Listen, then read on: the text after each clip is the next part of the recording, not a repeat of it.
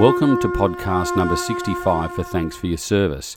Our focus is on historical topics relating to the Australian military. You can find us on Facebook, Twitter and YouTube. Just search for Thanks for Your Service. Our website is www.thanksforyourservice.net and you can email us at info@thanksforyourservice.net. The 18th of August is Vietnam Veterans Day, and for this year, 2023, it marks the 50th anniversary of the end of Australia's involvement in the Vietnam War. One Vietnam veteran is commemorating in a special way. Rick McCarthy joins us from Brisbane to tell us more. Joining us on the line from Brisbane is Vietnam veteran Rick McCarthy. Rick, many thanks for joining us today. My pleasure, thank you. Now, we're on the eve of the 50th anniversary commemoration of the end of Australia's involvement in the Vietnam War. Now, you're currently in Brisbane to embark on a very special journey. What is this journey about? It's a journey that it's a personal commemoration for the 50 years since all troops were withdrawn, and I thought the only way that I could commemorate was to walk from my the barracks of where my battalion is currently based in Brisbane in Enoggera, 6th Battalion, and walk to our hometown for 27 years, which was Bowral, New South Wales. Yeah. So when do you actually start the walk?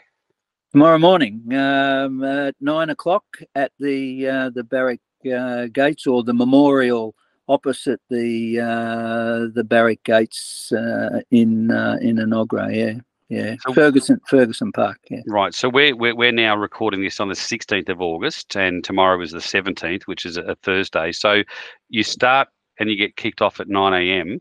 What's the plan for the walk? The first day, the reason I'm starting on the 17th. I was hoping to finish up in Bowral on the 18th, Veterans Day. However, the support crew were unavailable, and so we decided to do it in reverse. I then approached the 6RR Association to talk on my behalf to the battalion. And understandably, 6th Battalion, being the battalion that fought the Battle of Long Tan, which is the 18th, I would have difficulty going to the service there and then leaving after the service. So I decided to start from the 17th, and the Redlands RSL in Cleveland has been doing the Honour Our program for us since we started in 2018, and they have brought forward their service on the 18th to allow me to attend the service there and then continue my second day's walk to Beenleigh. And what sort of route are you taking? How have you prepared for such a long walk?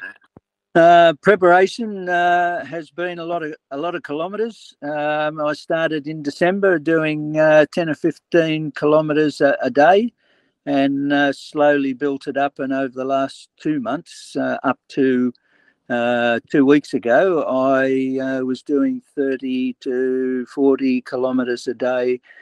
From my actual hometown now down the far south coast in Churros Head, and walking the highways to either Maruya or Badallo, and which covered those kilometres. Yeah. And what sort of route are you taking to get from Enoggera back down to Bowral?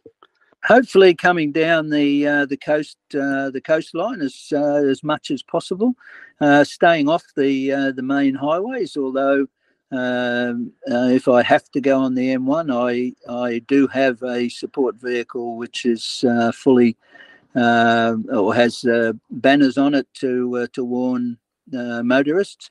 And I am in high vis all the time. So, and I'm by myself, so I don't envisage any problem after the last 6 months walking on the highways of the South Coast. Yeah. Is there any way people can track your progress, or how do they keep up with your journey down south?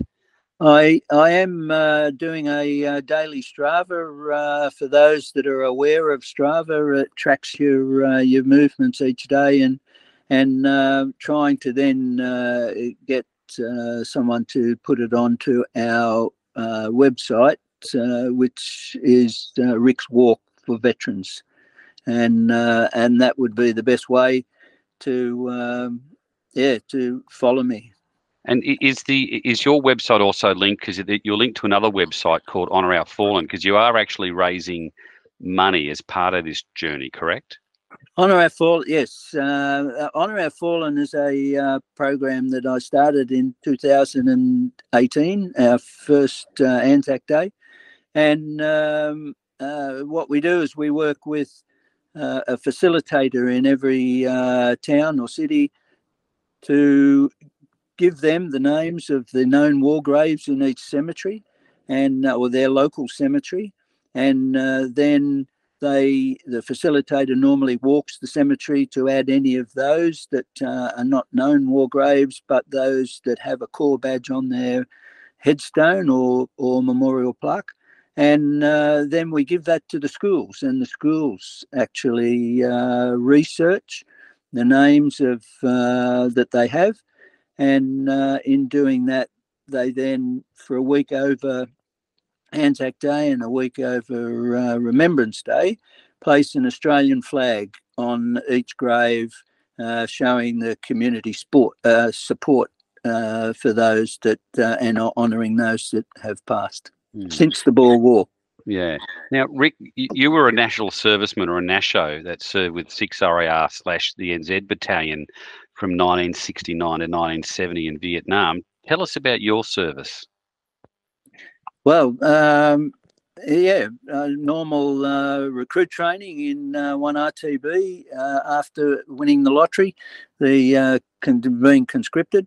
10 weeks in RTB in Wagga, and then up to Singleton for 3 training battalion for infantry corps training.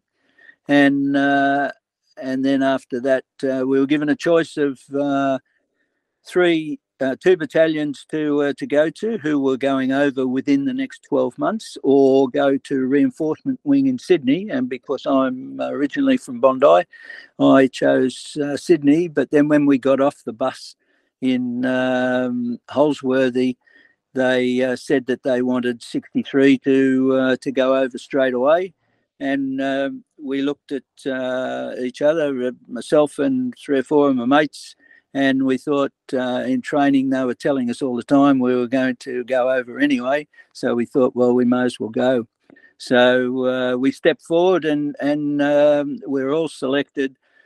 Within a week, we were on a bus going up to Canungra in Queensland, and did our jungle training, came home, had 7 days off, and ended up flying Qantas over to join the battalion, who had left Townsville and got in the day before we arrived.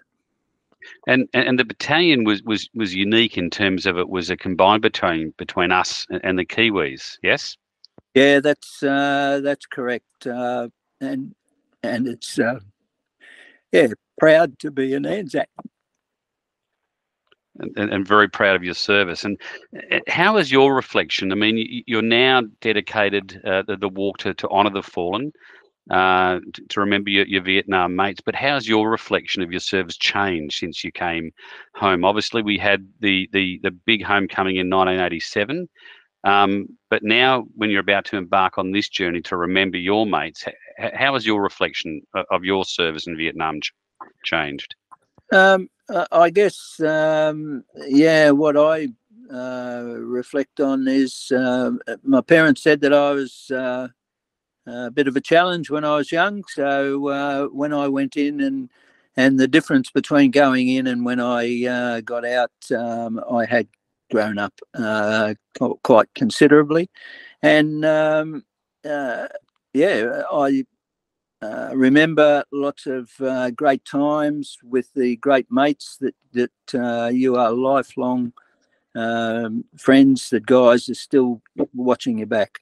A little bit disappointed when we arrived home again at the finish of our 12 months.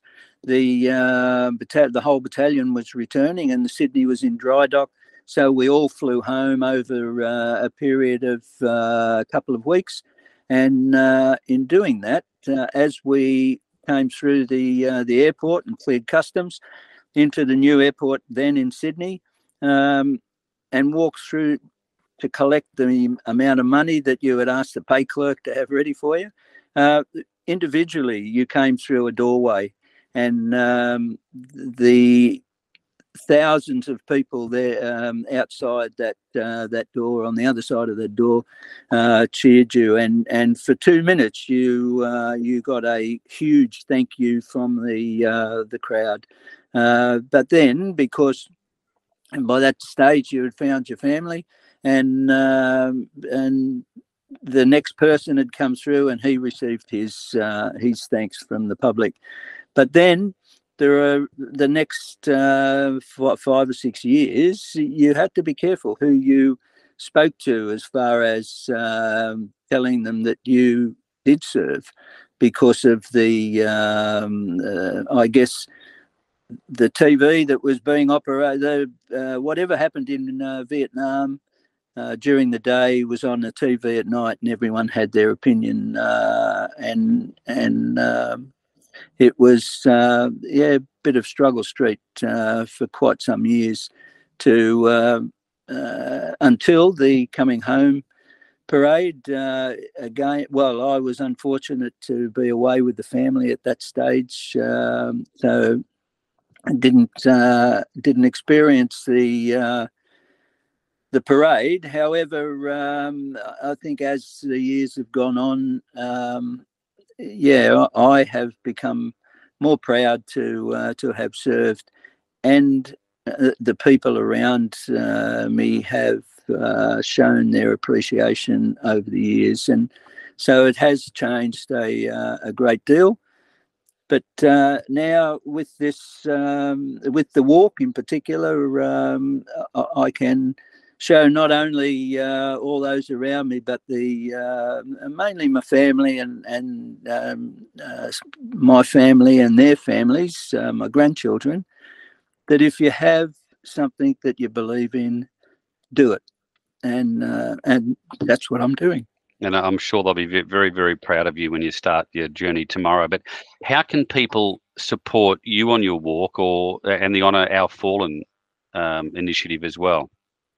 Two ways, obviously. We do appreciate any funds that we raise will be shared between Honour Our Fallen and Soldier On, and for that they can go to GoFundMe, Honour Our Fallen 50 years on, or I guess just show their appreciation to anyone serving in and around their particular area, showing support to those guys that need it. Yeah. Good on you. Rick, thanks for your time today, and best of luck for the journey and the walk, and more especially thanks for your service as well. I appreciate that very much. Thank you. That's the podcast for today. Rick's website is www.rickswalkforveterans.com.au, and there's also a link to Honour Our Fallen on his page. We're keen to hear your feedback by leaving a review on your podcast app. Your reviews helps new listeners find our podcast. And you can help support this podcast via Patreon or Buy Me a Coffee. The links are on our website and Facebook page, and your support helps us with the production of this podcast. Thanks for listening, and thanks for your service.